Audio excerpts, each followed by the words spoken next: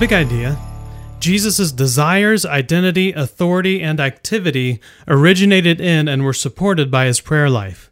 Our weekly identity statement, when I know who I am, I know what to do. I know who I am by knowing my Creator. I know my Creator through prayer. And our memory verse, no good tree bears bad fruit, nor does a bad tree bear good fruit. Each tree is recognized by its own fruit. People do not pick figs from thorn bushes or grapes from briars.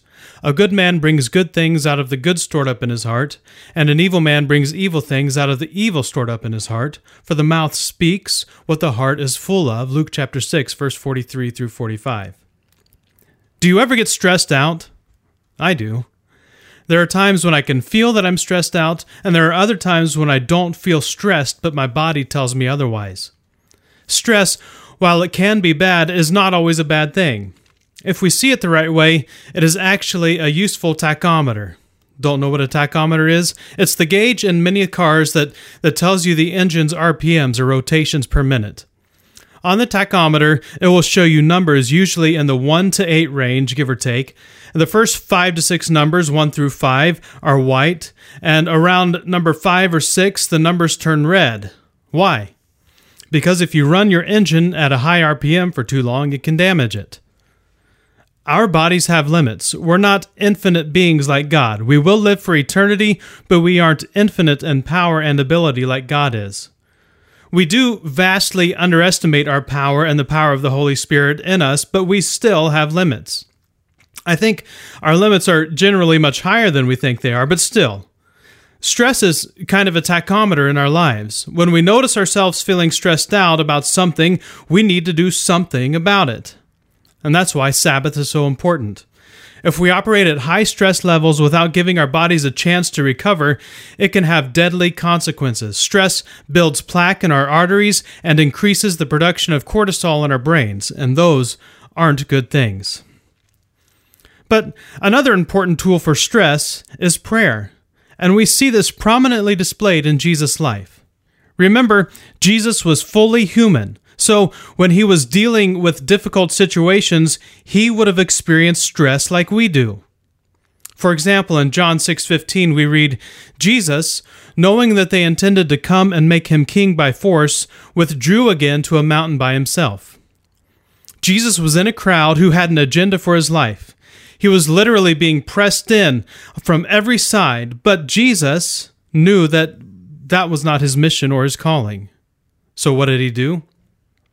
He got himself out of the stressful situation and went to the mountain by himself. Going to the mountain was where Jesus most liked going to pray. When the people surrounding Jesus had an agenda for his life that didn't line up with his calling, he got away to pray. After an intense and probably somewhat stressful evening of ministry, Jesus went to pray by himself. Mark chapter 1, verse 32 through 35. That evening, after sunset, the people brought to Jesus all the sick and demon-possessed. The whole town gathered at the door, and Jesus healed many who had various diseases. He also drove out many demons, but he would not let the demons speak because they knew who he was. Very early in the morning, while it was still dark, Jesus got up, left the house, and went off to a solitary place where he prayed. After spending the late hours of the day and night healing people and driving out demons, instead of sleeping in the next morning, Jesus got up to pray. Why? Because Jesus understood something we forget. We understand that our bodies need nourishment to be able to function, so we eat and drink what we need for our physical bodies. In the same way, our soul needs to be nourished. This happens through communion with God, which can only be done through prayer. We can do this in many forms like meditation or prayerfully reading the scriptures, through solitude and silence. But after a long night of ministry, though he was undoubtedly physically tired, Jesus had just expended all of the energy from his soul in ministry. He understood that he needed to replenish his soul as much, if not more, than he needed sleep. In the deepest moments of stress and anxiety he would face, Jesus prayed. Luke chapter 22, verse 39 through 45. Jesus went out as usual. That phrase, as usual, is important because that was something that Jesus did regularly, as usual. Jesus went out as usual to the Mount of Olives, and his disciples followed him. On reaching the place, he said to them, "Pray that you will not fall into temptation." He withdrew about a stone's throw beyond them, knelt down and prayed, "Father, if you are willing, take this cup from me. Yet not my will, but yours be done." An angel from heaven appeared to him and strengthened him. And being in anguish, he prayed more earnestly, and his sweat was like drops of blood falling to the ground. When he rose from prayer and went back to the disciples, he found them asleep, exhausted from sorrow. "Why are you sleeping?" he asked them. "Get up and pray, so that you will not fall into temptation." First, we see confirmation that prayer is the way to not fall into temptation. But Jesus must have been heavily tempted in this moment to abandon the plan. He knew what was going to happen. He understood the prophecies about himself. When he studied the Old Testament, he knew that he would be hung on a tree. He knew what was coming. And he took his extremely honest feelings to the Father in prayer. God can handle your doubts. God can handle your ungodly desires. God can handle all the ways you want to do your own thing instead of His. The example of Jesus is to take them to the Father in prayer. This, by the way, is the only prayer of Jesus that wasn't answered the way Jesus wanted. Jesus prayed for the cup to pass from him, but it didn't. Jesus' prayer wasn't answered the way he wanted, and even though he didn't get his way, he prayed a prayer of submission. "I don't want to do what I'm about to do, but your will be done on earth as it is in heaven." And it was. Perhaps most remarkable to me are Jesus' prayers while he was enduring the cross. Think about the mental and physical strain he was experiencing. His body, mind, and spirit had been pressed and stretched beyond the breaking point. What came out of Jesus in these moments of utter emptiness when his life was literally being poured out for you and me? Prayer. Luke chapter 23, verse 34, "Father, forgive them, for they do not know what they do." He was hanging on the cross and acting as the mediator between the Father and the people committing this egregious offense. Matthew chapter 27, verse 47, my God, why have you forsaken me?" Whether or not the Father actually turned his back on his own Son is debated. Regardless, Jesus must have felt forsaken. He must have felt that he is completely and utterly alone on that cross, naked and exposed, being mocked and hated. Maybe he had been forsaken. Maybe Jesus was just feeling the full attack of the enemy on the cross, and this was a lie that the devil was trying to get into Jesus' head. Whatever it was, in that moment, instead of just having those feelings in his own mind and spirit, he prayed them out to God. This is incredibly important. When we feel alone and isolated, when we may feel forsaken by friends, family, or God himself, the worst thing we can do is keep those feelings locked up in our minds. As long as those thoughts and feelings stay locked in our interior, they have sway, if not control, over us. I cannot tell you how many people I've seen set free from a lie simply by expressing it out loud. Is there a lie the devil has planted in your soul that you are afraid to take to the Father because it feels blasphemous to do so? Follow Jesus' example and take the lie to the one who is truth, where the lie will lose every ounce of power it has in your life. Jesus' last prayer on the cross was as he faced the most terrifying experience every human will face, death. As the way, the truth, and the life was about to die, what did life do? He prayed, "Father, into your hands I commit my spirit." Luke chapter 23, verse 46. Jesus was heading into foreign territory. His entire existence from before the foundations of the world have been life and life alone.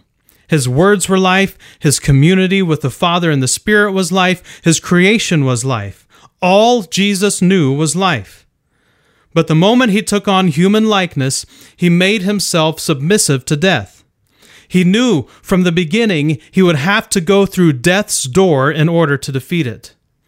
As he was heading into the great unknown, he did all he knew how to do, trusted the Father. That word commit means to place down before someone like a meal, to deposit, entrust, commit to one's charge. As Jesus faced the unknown ahead, he trusted his spirit to the Father. In life's most difficult and pressing moments, the example Jesus set for us was to go to the Father in prayer. While we are often tempted to run from the Father because we are ashamed of our thoughts and feelings, Jesus' example is to do the opposite, run to the Father. Think of it this way. You're a kid in elementary school, and the school bully targets you at recess. You're such a loser. Hey, fatso, get off the swing. Here, piggy, piggy, piggy. Don't go down the slide unless you want the fire department to come and save you with the jaws of life. You ride the bus home, go to your room, and let the lies of this bully bounce around your mind. Maybe for the evening, maybe for weeks, maybe for years. But what would happen if you went to your mommy? Mommy, Tommy at school called me fat. You know what would happen. Your mom would tell you, you're not fat. You're perfect just the way you are. There's nothing I don't love about you. Forget about what Tommy said. He just does that because he feels bad about himself. And then your mom would probably call the principal or Tommy's mom and take care of business. Don't give Tommy authority in your life by holding in his lies.